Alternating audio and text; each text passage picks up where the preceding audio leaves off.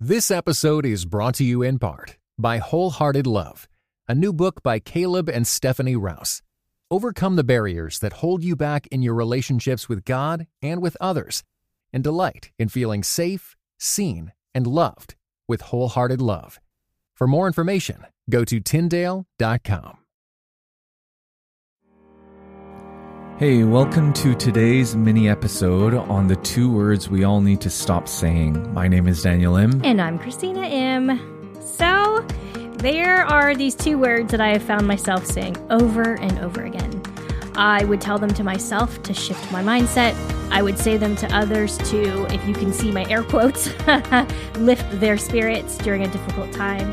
And me being a notorious glass half full positivity person, I had assumed these 2 words helped myself and others get through a funk.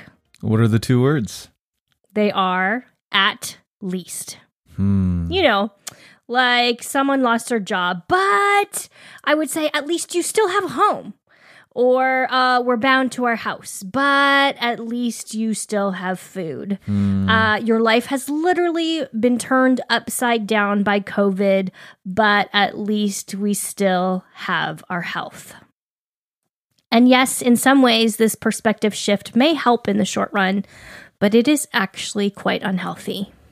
Whether you realize it or not, these 2 words, at least, minimize and undercut the real and raw pain that we are all feeling. Did you hear that? They minimize and they undercut what is actually going on. When we try to deny or push aside the pain that we are feeling for ourselves, the hurt that we may be wrestling with, the anxiety, the fear, the anger, all of the emotions, when we deny and try to push that all away, what happens is it actually is stunting the process of grief that we all need to walk through. And yes, this is true when we say it to ourselves. This is true when we say it to others. But when we say it to our children, we're actually teaching them to minimize their emotions. When we say it to our kids, we're creating an environment where they think, oh, actually, well, my mom always says that, or my dad always says that. I guess I better, buck up and lift up my head and yes, I don't want to be negative. I need to get out of this funk and move ahead. But what's happening is unintentionally, the unintended consequence in trying to be positive or trying to look on the bright side is that we may be teaching them to neglect their emotions.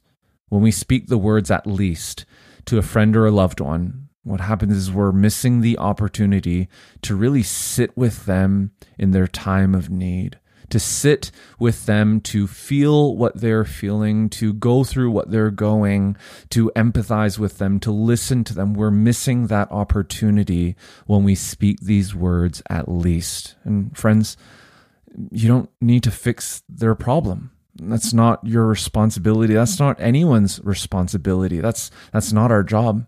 I love what Brené Brown says. Comparative suffering is dangerous. You know what we're talking about. This person went through this, but my time is harder. Or I'm going through this hard time, but look at this other person. They've lost so much more, so I shouldn't be complaining. So comparative suffering is dangerous. Empathy is not finite. When we practice empathy, we create more empathy. Hurt is hurt. And every time we honor our own struggle, and the struggles of others by responding with empathy, the healing that results affects us all. Comparative suffering. Wow. I've never heard it put that way. Yeah, isn't it amazing when you name it and then you realize, oh, wait, what is going on?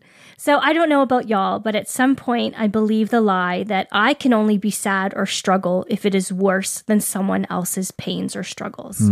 I've also treated others in that same manner, like you shouldn't be complaining. My pain is way worse than yours, or at least you have such and such. And really, friends, that's not fair. In Matthew 11:28, Jesus says, "Come to me, all you who are weary and burdened, and I will give you rest."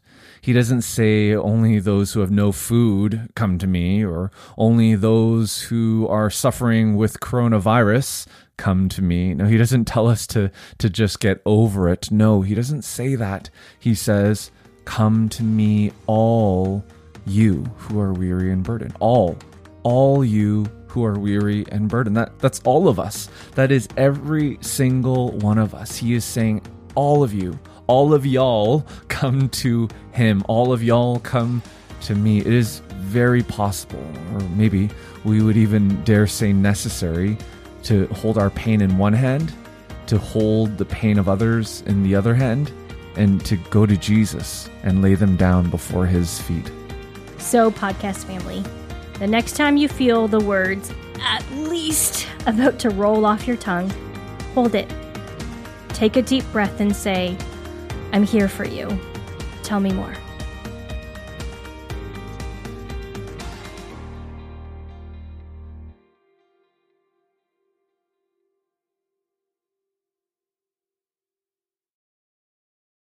This episode was brought to you in part by the Enneagram and Marriage Podcast, an outreach dedicated to bringing joy, strength, intimacy, and purpose to couples seeking growth. Be sure to visit enneagramandmarriage.com to find your chemistry together again, or for the very first time.